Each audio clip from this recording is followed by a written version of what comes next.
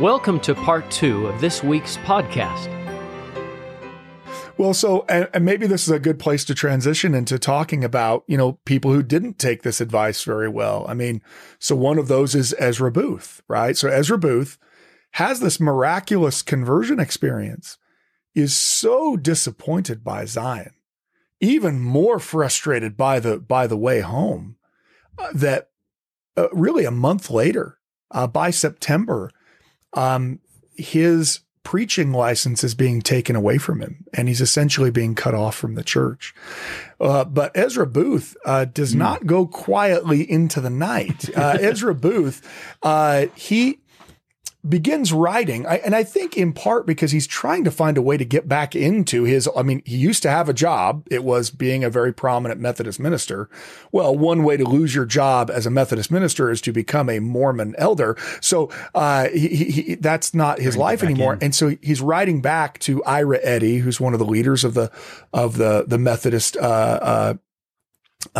groups there in Ohio. And he is writing to him about this in a very, very, very critical way, essentially saying, well, look, I must have been deceived, right? Because, this is not what we thought, and writing scathing letters against Joseph Smith, against the church. He really becomes the first concerted effort to put into writing anti-Mormon attacks from a former member of the church. There had been other people who had certainly said negative things about Mormons. Eber Howe was writing all kinds of negative stuff in his newspaper there in Painesville, just outside of Kirtland.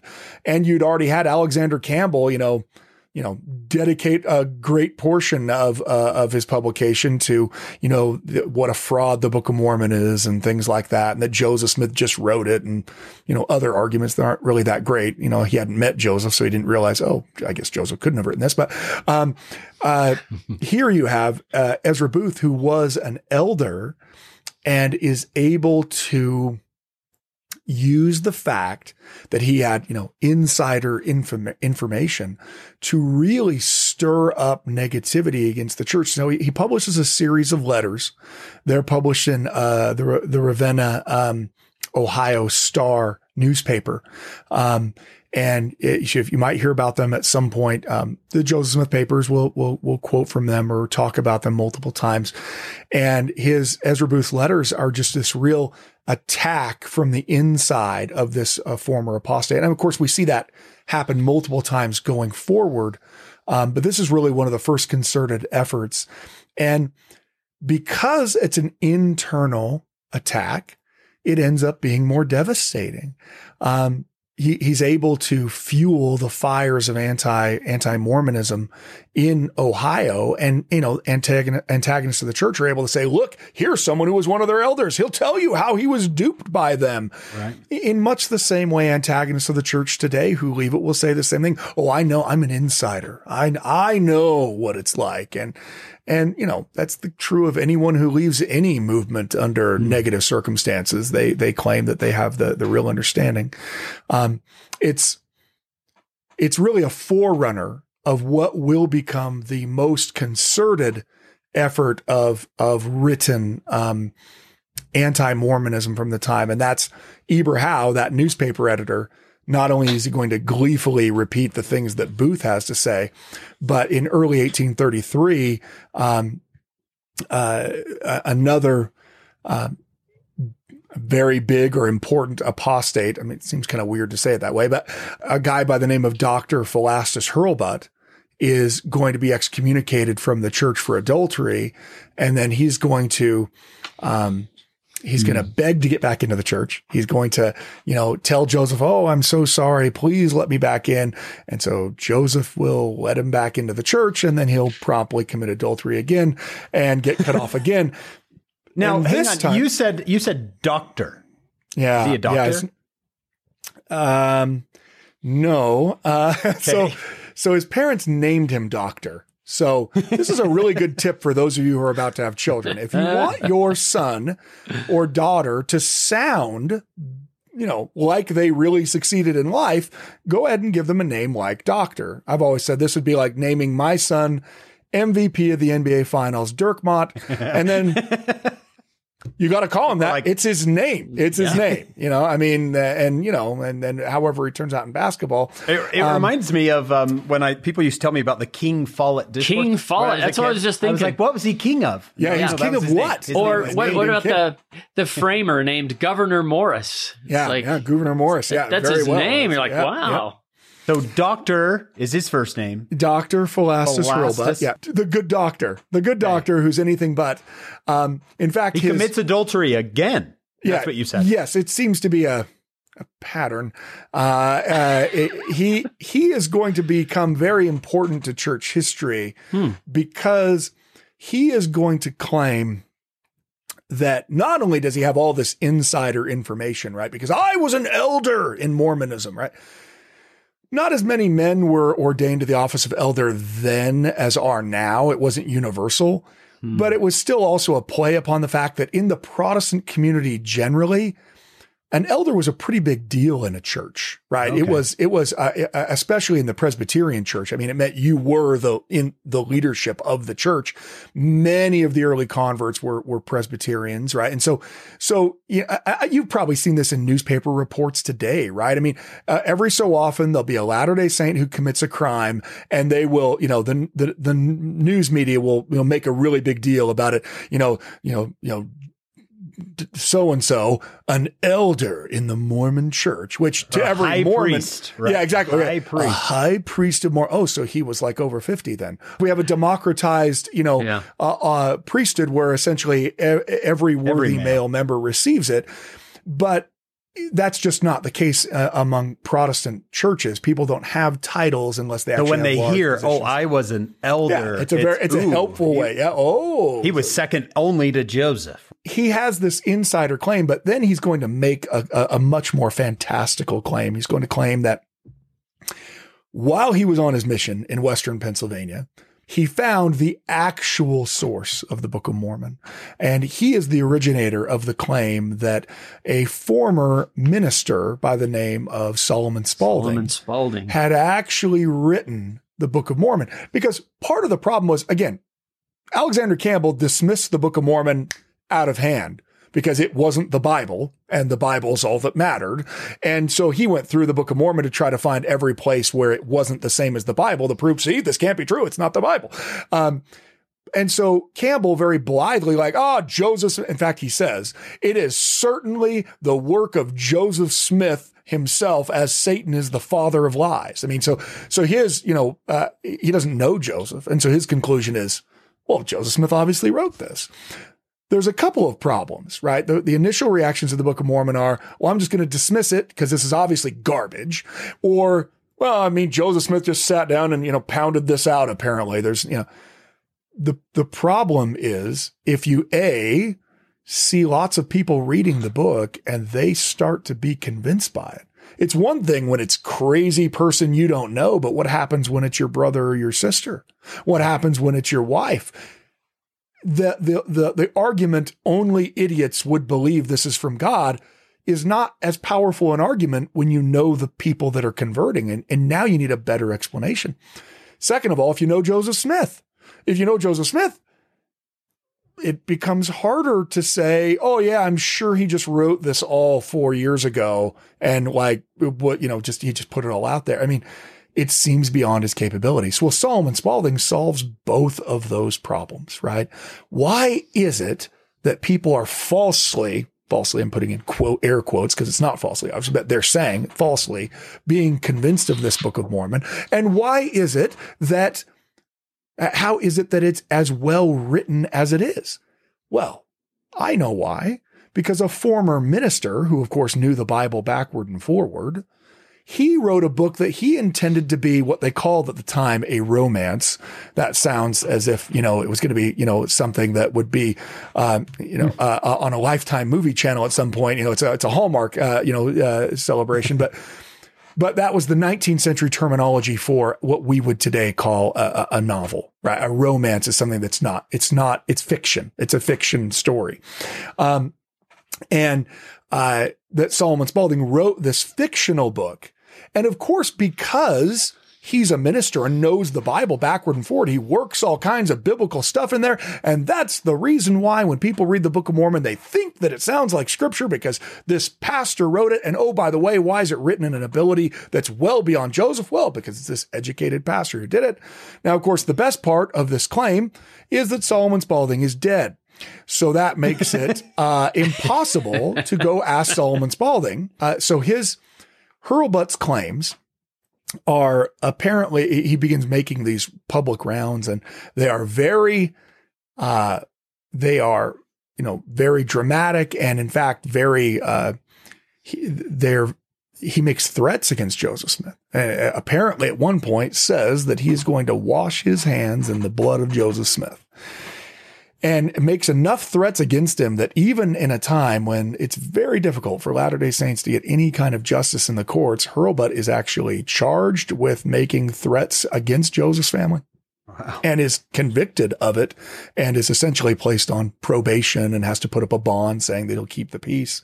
And so Hurlbut's he's going to be hired by Eber Howe, this newspaper editor. He's going to be hired by him to go back to New York and Pennsylvania to collect as many negative affidavits about Joseph Smith as he possibly can.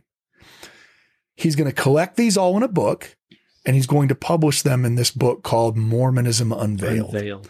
Mormonism Unveiled is the first comprehensive anti-Mormon book. And I kind of transitioned to that from Ezra Booth, because Ezra Booth makes his claim in writing and in public, attacking the church from the inside. And it kind of transitions to a little while later, Philastus Hurlbut doing something like that with him and Eber Howe conspiring to kind of do this on a much more grand scale. Does Eber use Booth in the book as well? Not directly. Okay. He's not interviewing Booth. No, but he uses it in his newspaper. In his newspaper, they're certainly going to reference what's being published in the Ohio Star. So Hurlbut goes back to Palmyra. Who's there? Anybody who likes Joseph Smith? No. Well, so it's funny, right? Like, why did Joseph leave Palmyra? Because there was so much persecution, he had to get out. And then when you go to Palmyra and ask people about Joseph, surprisingly, people didn't like him. I mean, it's a really weird thing to go to. I went to the place where we drove him out of town on a rail, where we were planning to tar and feather him when he left town with Emma, but luckily, the doctor was able to intervene and stop them from doing that. But their plan was to That's a different doctor. Yeah, different doctor. Yeah, different doctor. Their plan, McIntyre, I think is that doctor. But their plan is to physically assault Joseph, is how angry they are.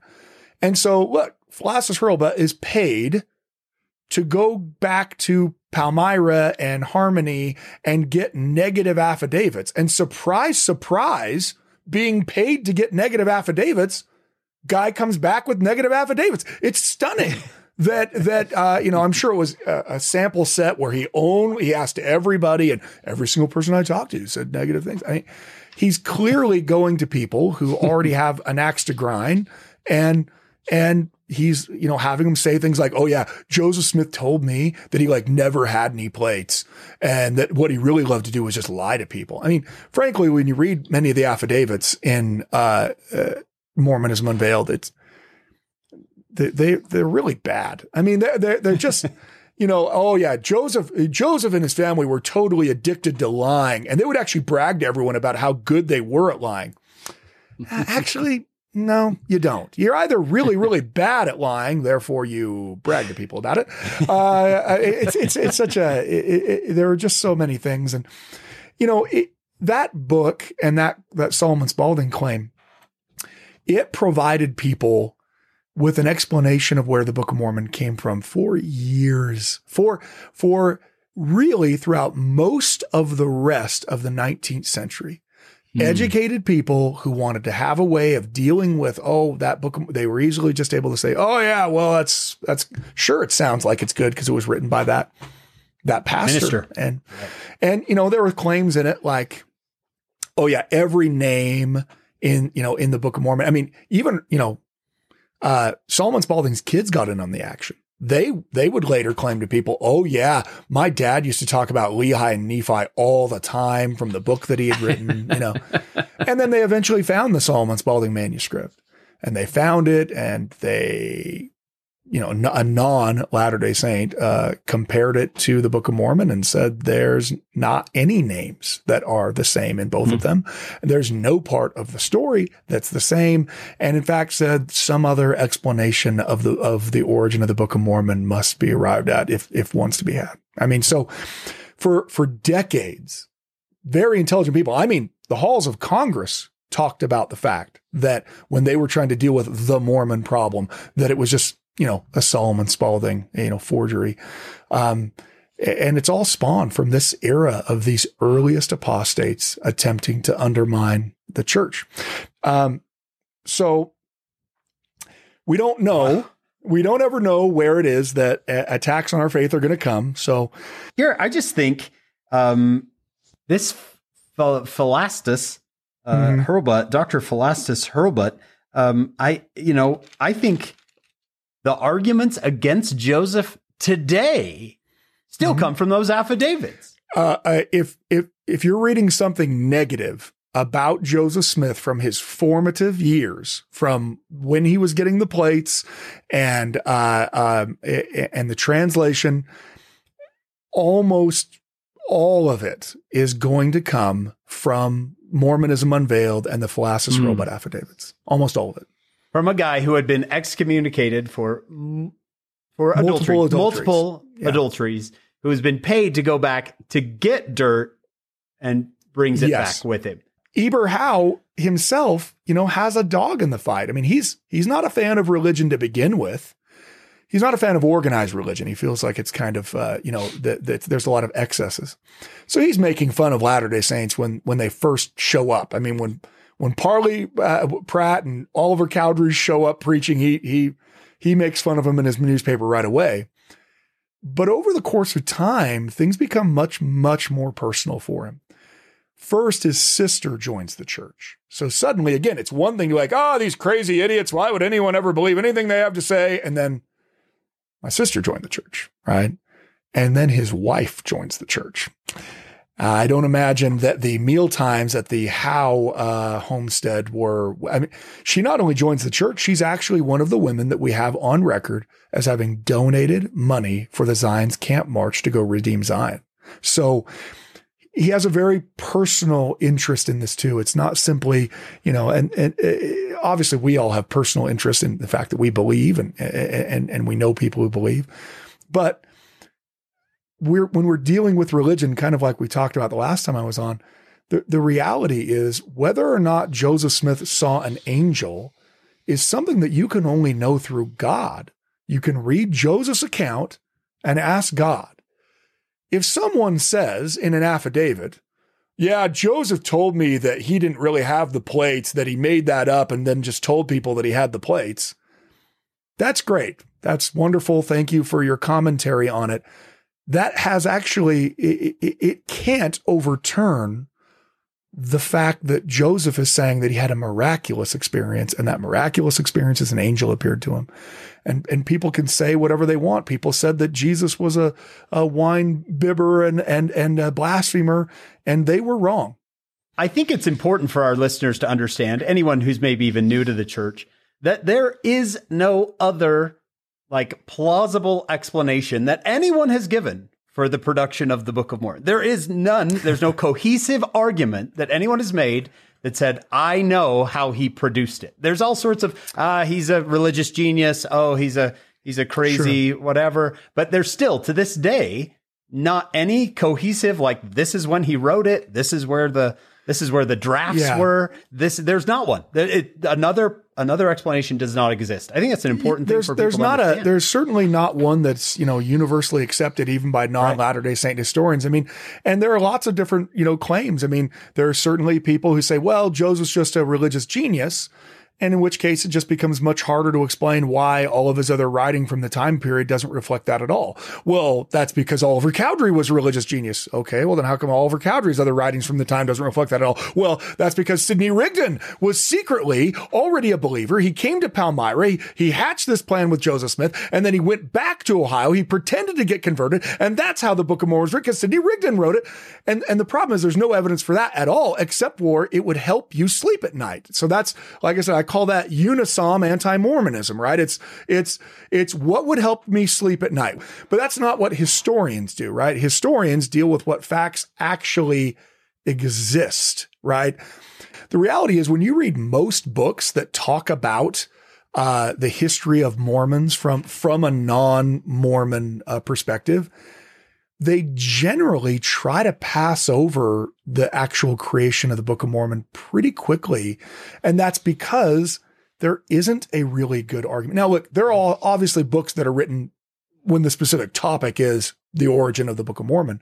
But, I'm thinking of like Daniel Walker Howe's book that he wrote for Oxford on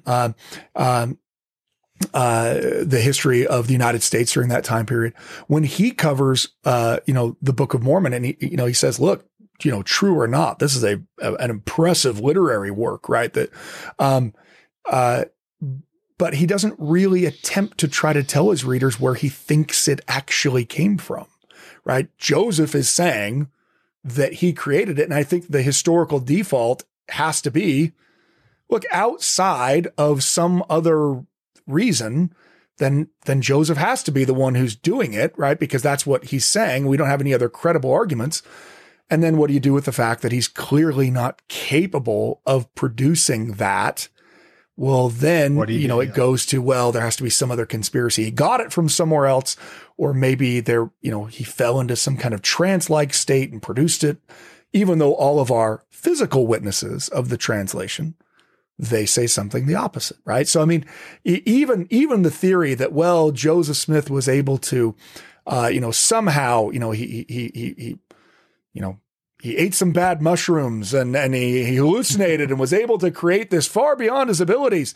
Even that theory is actually in the face of our existing historical records, because we have records from the people interacting with Joseph Smith at the time and during the translation. And that's not what they're saying. So again, even those theories are more about how can I make these things equal? Because Joseph's a real problem. He, by all the documents you read, Joseph really believes he was called by God. That there's nothing in anything that Joseph has that suggests he doesn't really believe. If he really believes, it becomes much harder to explain how he fabricated the Book of Mormon and the gold plates and everything like that if he really believes. And so, honestly, a lot of historians simply take a pass on it. They simply say, Joseph claimed that he had received the gold plates from an angel, and they move on beyond it because the story they're trying to tell isn't the origin of the Book of Mormon. They kind of move past it. Right. Not Solomon Spaulding tided people over for a little bit. For almost a century, I mean, all throughout the 19th century. And even now you'll hear some people say, well, maybe there's actually a second Solomon Spaulding manuscript. No way. Part two. Okay, yeah. And there was a shooter on the grassy knoll and all kinds of stuff. Yeah. I mean, the reality is that conspiracy theories are always, they're fun because you don't actually have to have proof for them.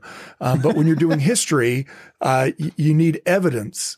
And evidence really suggests two things: that Joseph Smith really, really, really believed he was called by God, that he wasn't a fraud, no matter how often someone wants to call him. All the evidence points there, right? All the evidence. I mean, yeah. And it's that way with many religions. He doesn't have a secret. He doesn't have a secret journal.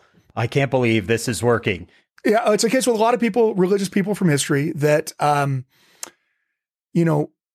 historians are not in the position to judge whether or not they've actually had the experiences with God that they claim. All we can really do is examine whether or not they seem to be legitimately believing the things they're saying. And look, sometimes they're not. It happens that people are two-faced, and you can tell from their other records that they deliberately are being that way. But with, it's not a historian's job, and therefore it's not a historical argument to have a discussion about whether or not Joan of Arc actually heard the voice of God. Okay. She says she did. You can say as a person, well, I find that pretty unlikely, especially if you're English, I suppose, right? I find that very unlikely that this French general beating the English would hear. But as a historian, you don't really have a reason to say, oh, that Joan of Arc, she's a liar. Instead, what you can really say is Joan of Arc really seemed to believe that she'd heard the voice of Jesus. Now, that doesn't prove that she heard the voice of Jesus, but it does mean she's not a fraud, right? A fraud is someone who knowingly tells a story to people in order to curry favor that they know they don't deserve. There is a difference between someone who really believes they're acting in the name of God and someone who's saying those words in order to curry favor. And there's just no evidence. You can read the 100,000 pages of Joseph Smith documents, and you can read them, the 12,000, different, you can read them all the documents. There's nothing in any of them, private, public, that even suggests that Joseph doesn't really believe he's called by God. So you have to deal with him on that level. He really believes he's called by God. He's not a fraud. And then he comes up with this book that is pretty incredible. Yeah. Not that just pretty seems to be entirely outside his abilities. And, but Solomon Spaulding manuscript really for a long time, it helped provide that explanation. Why does this seem so good? Why does it confuse so many people to become Mormons? Oh, that's because an actual real Christian wrote it, and this imposter, took it and used it for his own nefarious purposes. So I did not want to tell this story, but I have been impressed upon to tell it. So I will by your friend Hank. Yes. Yeah. Just to do Hank a solid, I'm gonna. Yeah. This is one of my favorite stories. So the reality is you don't actually know when and where you're going to have people attack your faith. And I think we live in a time, especially with the internet, that, you're sometimes surprised by it. You will casually post something on Facebook, and someone will in your comments, tell you, that you're a Satan worshiper. And, the reality is there's obviously a lot of vitriol. That's exactly what Joseph was told. We were building a house, and so the contractor was a little behind schedule. So because of that, we were kind of transient members of a ward that we were in just temporarily. We were essentially renting month to month in a place. And we already knew the new ward that we were going to be in if they ever actually finished our house, which was on the other side of town. So we were actually at times attending this other ward that we were going to be in because that's where we're really going to be. So we were not as invested in the ward as we should have been, obviously, right? In your rental property ward. Yeah, exactly. And our, my wife was pregnant and she's super sick when she was pregnant. Mm-hmm. And so, she wasn't able to go to church very often. And so here we are in this very temporary ward because we thought we'd be done in time. It wasn't. So we had to move somewhere we could rent very temporarily. And so, I went to a fast and testimony meeting one Sunday. Someone goes up and begins bearing a testimony, and this person had a stack of papers with him, and he began to systematically speak this false. He began to attack the church from the pulpit. The stake president comes up and whispers to the guy, and the guy just keeps right on going. And so eventually he runs out of material. And so I can see that there are a group of them, and they're all down there on the first pew ready to go up as soon as this guy's done. But they had one fatal flaw in their take over the sacrament meeting plan. And that was they hadn't gone to enough of our fast and testimony meetings to realize that you can go sit up on the stand to be the next person in line. So as this guy, as I realize there's a whole group of them, as he starts to finish and their next member of their group down there gets ready to start to come up, I essentially sprint I'm in the back of the chapel, and all the way up to the front of the pulpit. And I get up there first. And then I just proceed to, I filibuster the whole rest of the meeting. I gave a 35-minute testimony because, that way the time's taken up, and eventually I get the signal from the people behind me. Like, they're like, okay, we can end now. And the stake president stands right up and he closes the meeting, and that's it. I mean, I'm working for the Joseph Smith Papers, and so, I'm essentially going through point by point and saying, there are some people who make this claim about Joseph, repeating what this guy said, but they obviously haven't read this. They haven't read this. They haven't read this. They haven't read this. We know from this source and this source and this source that this is the case. Joseph said, and just going through the whole thing. And so I go to Sunday school, and at the time I was meeting, it was a very old building, and I was meeting on the stage and it was the gospel principles class. Actually, I was in the gospel principles class. And as I'm in the meeting, I can hear our stake president, who had a very distinctive and loud booming voice. I can hear him going around to the various classrooms looking for somebody.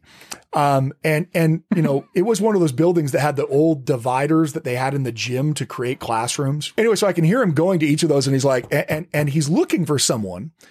And the person he's looking for, he thinks is named Dirk Moss. And so, he keeps knocking on these doors and he's saying, is there a Brother Moss in here? And they're like, no, I don't think we have a Brother Moss. No, a Dirk Moss. Is there a Dirk Moss? I don't know a Dirk Moss. And I think what happened is he asked the second counselor, because I got out, I was out like a shot when that thing was gone. And I think he asked the second counselor, who was that? Right. And the second counselor was like, to that second counselor's credit, he had seen me he had met me one other time, and he remembered my name. And he was like, oh, that's Brother Dirk Mott. And so the stake president thought my first name was Dirk and then my last name was Moss. And so he's wandering around the chapel, around the church, asking for someone that no one thinks exists, because he keeps asking for a Brother Moss. And they're like, we don't have a Brother Moss. No, we have a Brother Moss. The one in the sacrament meeting. I don't know who that is, because they didn't know me because I was never there at church. And so anyway, eventually I hear him coming to the stage, and I hear the big knock, and like I said, he's got a booming voice, and he comes to the teacher answers, oh, President, do you have a Brother Moss in your class? I don't think we have. No, Brother Moss, a Dirk Moss. Do you have a Dirk Moss in your class? President, I don't think. And then he saw me in the back, and he's like, Brother Moss, and he comes striding all the way across. I was so far down in my chair, like, please don't see me, please don't see me. And he comes up and he's like, Brother Moss. He's like, I just wanted to, come talk to you about what happened in there. And he said, I thank you so much for being willing to stand up and say those things. And his Brother Moss, how did you know those things you were talking about? Look, at this point, he said my name wrong, like shouted it wrong about 30 times.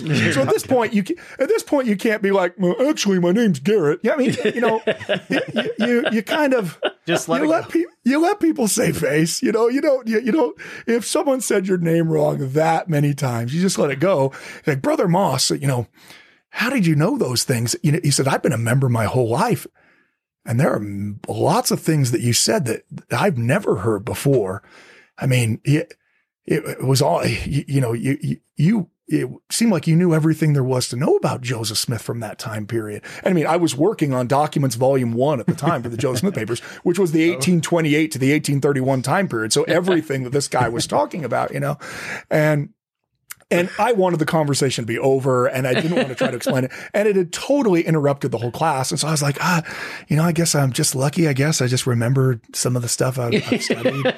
And he's like, well, I just want to thank you. So the best part about that story, that I think the reason why Hank wants me to tell it, is not actually part of the story. It's not actually that part of the story shows that you never actually know when someone's going to challenge your faith and make all kinds of claims. And that's an important claim, yeah. Fast and testimony meeting. But the best part of the story is that we got a call like that week that our house was ready. And so we actually never went back to that ward again. And so what I want to believe, but I don't know, is that stake president was like, I went back to my office and I looked on the records of my stake and there was no Dirk Moss. There had never been a Dirk Moss in my stake. We never heard from him again. He was there by himself. He was sitting alone by himself. He seemed to know everything there was to know about Joseph Smith. And then he was gone. And then he was gone. So if you ever hear a story about a 3 Nephite coming out of Layton, Utah, not true. It was just a happenstance of circumstances that the anti-Mormons came to a fast and testimony meeting that I was actually in as they attacked Joseph Smith on the basis of early Joseph Smith history, I think. So, yeah, there was no Dirk Moss. Yeah, I'm sure that, that's how 3 Nephite stories get started. Yeah, exactly. We started here with Ezra Booth, who was so disappointed and turns really angry. Really angry. And the sad part about Booth is that while he seems to initially be trying to ingratiate himself back into the Methodist fold, what we learned from another history, this is not a Latter-day Saint history, he actually abandons religion entirely. And by the time he dies, he's an agnostic. He just doesn't believe. I mean, he's agnostic. He's not atheist, which you couldn't really say you were in the late 19th century anyway, but he's kind of abandoned it. And it's a sad thing. And I think, it happens to a lot of people who do, lose their faith in the sense that it's one of the more unfortunate things. I mean, I hope that if people leave our church, they'll at least still believe that God loves them and that Jesus is their savior. Yeah. And that there's still truth out there. And it's unfortunate when people have kind of lost all hope. And that really is what happens with Ezra Booth. And, the other reason I told that story is that Sidney Rigdon is going to publicly challenge Ezra Booth and eventually Hurlbut and others to meet him in the public square anywhere. Simon's Rider, he'll challenge Simon's Rider to meet him in the public square, and he will debate them on any point of doctrine. And so, he's never taken up on that, but he's more than willing to do it. Let's finish section 62. It's the next day. Yeah, and it's very brief. Yeah. They're still on their way back, obviously. I'm still on the legend of Dirk Moss. I'm still on So then they run into this guy named Dirk Moss, who seems to. Well, so what happens is it's precipitated by the fact that what happens is they run into a group of other elders, because now they're no longer taking the water route, right? Because they run into a group of elders that are coming down from that initial missionary call in Doctrine and Covenants section 56 that they're going down. And so they run into Hiram and others who actually had not made it to Zion yet, because these elders had actually taken seriously what God had commanded them to do, that they were to preach the word as much as they could along the way. And one of the unfortunate aspects of that is they had taken so long to get down there as they preached on their way down that Joseph had arrived, received the revelation of where the temple in Zion was supposed to be built, had some other, held their conference that they were supposed to hold, and then went back, on their way back. On their way home. So let's clarify, Garrett, let's clarify for listeners that Joseph wasn't commanded to teach on his way. It was him and Sidney, go. No, they were supposed to go, but all of the other elders were supposed to preach along the way. Sure. Yeah. And I mean, obviously, I'm sure they did, preach where they had the chance, but Hiram and others had taken it very seriously. And so they were weeks behind the other people. And they run into each other. And so it is as negative as D&C 61 was, right? This negative, near death experience. D&C 62 is this, it's kind of this reunion, of the loved friends, but it also precipitates some questions, right? I mean, well, Joseph, if our goal was to preach all the way down to Zion so we could be there for the conference that's held in Zion that you guys had last week, so do we just turn around and go home with you now, or do we keep going to Zion? So I think there's some cool things to pull out of that. I think verse 3 is something that has, every missionary who's ever gone out and felt frustrated has probably had, hopefully, someone point them to 62 verse 3. Mm-hmm. Nevertheless, ye are blessed, for the testimony which ye have borne is recorded in heaven for the angels to look upon, and they rejoice over you, and your sins are forgiven. I mean, on just the possibility that my sins could be forgiven if I'm bearing testimony of the truth, I'm going to bear my testimony to every person I meet. I mean, just that, I can't imagine what, I'm guessing that these elders felt similarly frustrated like everyone else was, that this was not the thousands of people marching into the river to be baptized all at once. They had essentially not been listened to. This had not been successful. It was a terrible, arduous trek. And now they even missed the conference they were trying to get to. And God trying to remind them here, the Lord trying to remind them that what you did was follow me. And even if you don't convert anybody, what you were supposed to do was be obedient. And you were obedient. And you're going to be blessed for that obedience, even if people didn't follow. So I think that's a beautiful part of that section. And then secondly, to keep going, right? Yeah. Secondly, they get the answer to that question, right? That's verse 4. And now continue your journey to Zion. And they're going to hold their own meeting there to celebrate the fact they're there. Now, why is it that they are told to continue to go, right? It's very similar to the same advice that was just given about why the Joseph group, why his party had taken boats, even though God obviously knew that they were eventually going to have some problems in the boats. Why? Because I want you to be able to bear a testimony of the experience you had. This is the same thing that these people are told here, that they're going to go and that they're going to be able to bear testimony, right, of that when they go back. So, and then you may return, this is verse 5, and then you may return to bear record, yea, even altogether, or 2 by 2, as seemeth you good. It mattereth not to me, only be faithful and declare glad tidings unto the inhabitants of the earth and among the congregations of the wicked.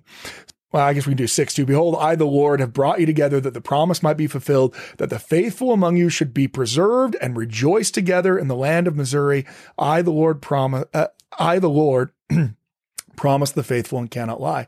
And so part of the reason why he still wants them to go is, first of all, they were promised that they'd get to see the land of Zion. And second of all, they're going to not, when they go back to bear testimony in Kirtland to the main body of the church, they're not going to be able to say, yeah, we got like most of the way there and then we just kind of turn around. They're going to be able to say, we saw the spot where the Lord told Joseph Smith the temple as the center of the city of Zion is going to be built. We saw it. It's real. We were there. And there's something to that. There's something to the testimony of that experience that makes it all the more powerful for those who are still wondering about belief.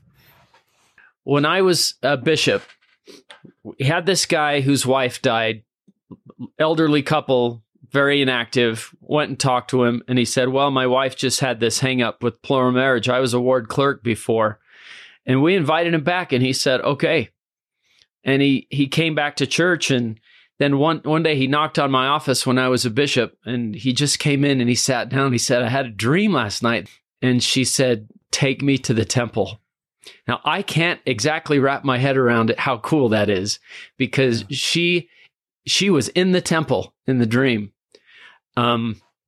She said, that's take awesome. Me to the temple. And suddenly something made sense. She came walking out and she looked beautiful and she was in front of this white cloudy thing. So we're like, I'm going to get you signed up. We're going to get you the temple prep lessons. Okay. He takes the temple prep lessons, finally goes to the temple. Long story short, knocks on my door again. He says, Bishop, and I kind of gave it away. He said, Bishop, I went to the temple, and when they said, we will now reveal the veil of the temple, that's what it was. That's awesome. And like, she was in the temple, went to the next life with this very bad opinion confusion, whatever, about plural marriage, but she showed up in the temple. Yeah. Apparently forgiven, apparently everything made sense, and said, "You got to take me to the temple." And he did.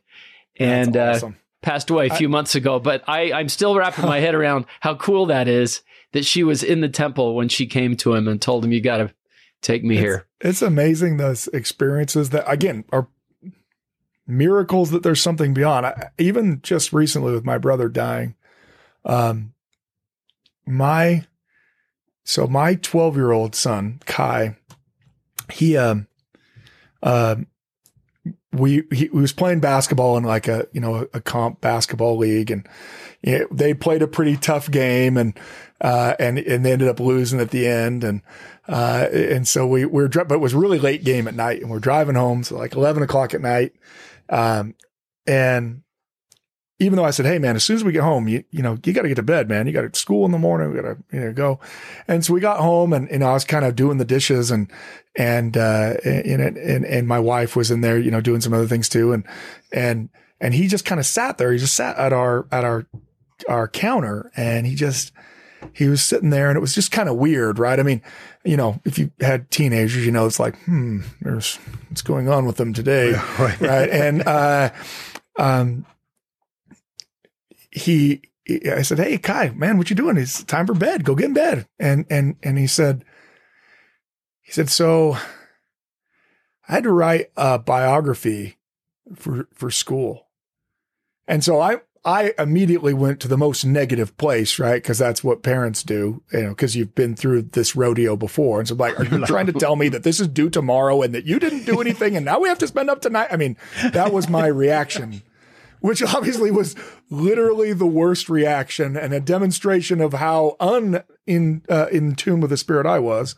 And that's how I was like, "Son, did you not even do it?" And he kind of interrupts me. He's like, "And I'm doing it on Uncle Bryant." That was my brother. I'm doing a biography on him.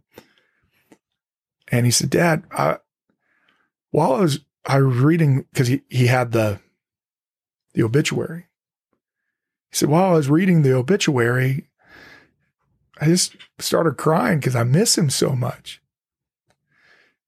And he said, "Dad, I heard a voice. I heard his voice." Mm-hmm. And he said, "Everything's going to be okay."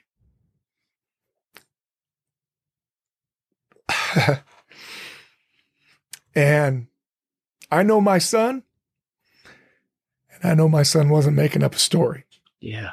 And so I think it's beautiful when we get these connections from the other side. And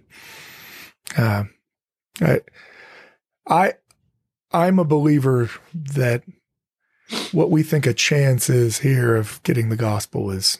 Yeah.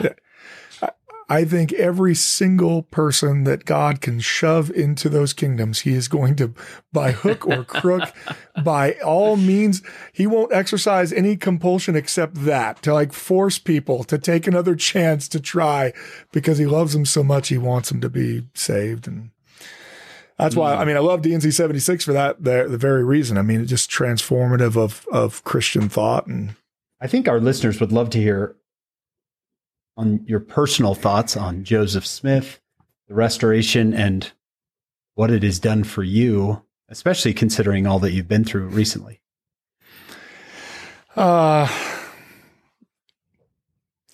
Probably, I'm not capable of expressing what it is I feel and believe, I think. I don't have the ability to speak with justice to what it is I feel. I've studied church history. My entire adult life. There are obviously other people who are far better scholars than I am, and people who are more intelligent than I am. Certainly people who probably follow the gospel better than I do. But I have, in studying the life and documents of Joseph Smith and those early men and women who were early Latter-day Saints. I've had the Spirit speak to me multiple times and tell me that this is God's true work. I was working on the Joseph Smith Papers on a volume with another colleague, and it was interesting as we were going through the documents. We'd read each of the documents separately next to one another as we'd try to figure out, okay, we need to annotate this, we need to annotate this. And there were multiple times that we'd be reading the document and we would look up at one another at exactly the same time without anything being said. And it was because we both felt the same thing at the same time, where we expressed, what we just read was not written from Joseph Smith. What we just read was a revelation that came from God, and it was truth that came from God, and that it was so enlightening.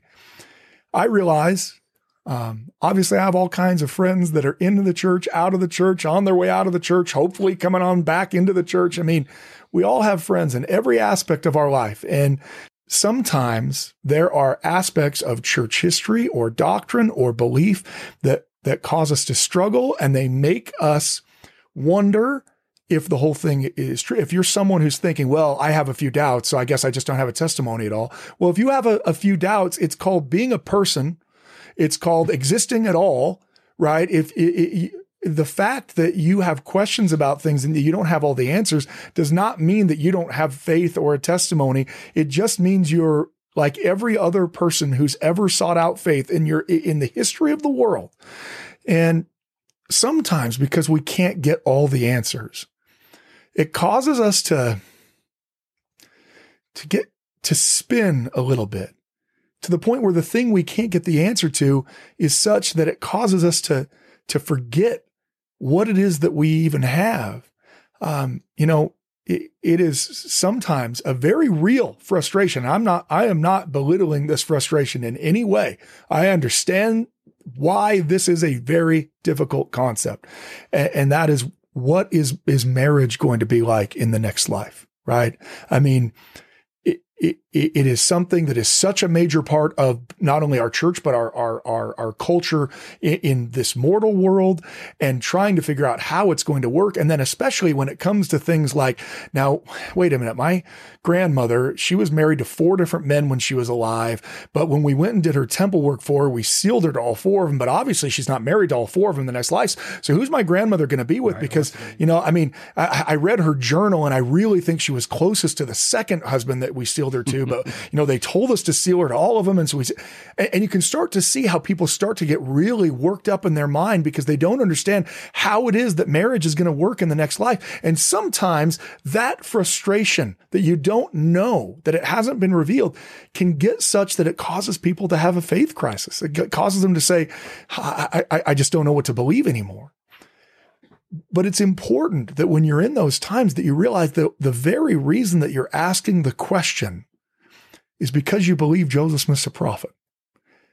Because, frankly, there ain't no Presbyterian wondering who great grandma's married to in the next life.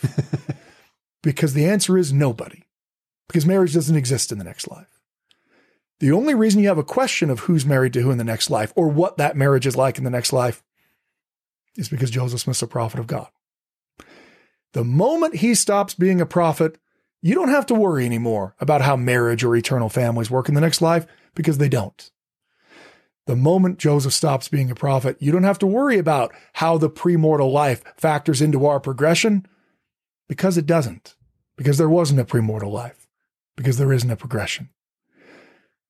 I hope that when people struggle with the questions they have, they will realize that the truths that we have, the ones that you can hold on to, are so powerful and so important that you're not willing to give them up. Not on the basis of a possibility that you don't understand, a maybe, right? At the very least, I hope we can adopt, Pascal's wager, that we can at least say, what he said. And that is that, look, if you're uncertain about the existence of God, you should always bet on God. You should wager on God, because the reality is, if God doesn't exist and you live your whole life like God does exist and you die, well, you won't be able to regret the fact that you lived your life like God existed. Because if there isn't a God and you die, then you don't exist anymore. So there is no regret. There's no sitting back and like, oh, why wasn't I drunk more often? Why did I even follow the word of wisdom? Because you won't exist, so it won't matter. On the other hand, if God does exist, then how we choose to live this life actually does matter. And the amount of regret that one might have if they choose to reject and throw away the possible truths because there are great difficulties and trials in this life, that might engender a great deal of regret. So that was probably not what you're looking for at all. But I got to tell you, the very questions we have come from the doctrines. Mm-hmm. Yeah. They come from the fact that Joseph was a prophet. And so do we know exactly why X happened or Y? Do we know exactly what happened with the Kirtland Safety Society? Do I understand why God instituted plural marriage? Can I frankly understand all the different aspects of different prophetic utterance? The answer is no. But I can tell you that the reason why I know my brother is still alive, the reason why I believe that Jesus is the Christ, is because I know that Joseph Smith saw resurrected Jesus, and not just once, but on multiple occasions. And I'm not giving that up. I've got all kinds of questions I don't have answers to. And that's especially frustrating for me because I've dedicated my life to trying to find answers. But I'm not giving that up. And I just hope your listeners, if you're struggling with your faith, I hope you will remember what it is that we believe, that we don't believe that people are burning in hell for eternity, that there's every single person, outside of a few saved people are suffering in some kind of eternal, horrible hell. We believe in the eventual salvation of essentially every person who's lived on this earth. We believe in an equality of people being able to go to the celestial kingdom, that every single person who's ever lived on this earth will have an equal opportunity in this life or the next in order to go to the celestial kingdom. We believe that all of the horrible things that have happened to us in this life are going to be made up to us in the next life. We believe that families can be and will be together forever, that marriage can be forever, and that if you didn't have a chance for marriage in this life, you'll have it in the next life. All of these things that we believe are so beautiful. I hope we won't casually give away what we believe because of the questions that we can't answer. I testify as much as I can that even though I'm, a historian and I've, studied things from an academic perspective, I have also had the Holy Spirit speak to me and tell me that Joseph Smith is a prophet of God and that Jesus is the Christ. And I think that all of us can have that experience. And if you had it once and now you're losing it, have it again. Spend some time reading the things that Joseph Smith wrote, and not just what people said that he wrote. Go read them. The Joseph Smith papers are all online. Start reading them, and the Spirit will speak to you that he's a prophet of God. Amen. This is our second episode with you, and it was every bit, if not better than beautiful. The first. Yeah, John, I'm with you. Absolutely. Yeah. And powerful, and exactly. Just brings clarity to think of it that way. I love the way you said that. We, of course, want to thank Dr. Garrett Dirkmaat, not Brother Dirk Moss, for being with us today. We want to thank all of you who listened and laughed with us. We're very grateful for your support. We want to thank our executive producers, Steve and Shannon Sorensen, and our production crew, David Perry, Lisa Spice, Jamie Nielsen, Kyle Nelson, Will Stoughton, and Maria Hilton. And we hope you will join us on our next episode of Follow Him.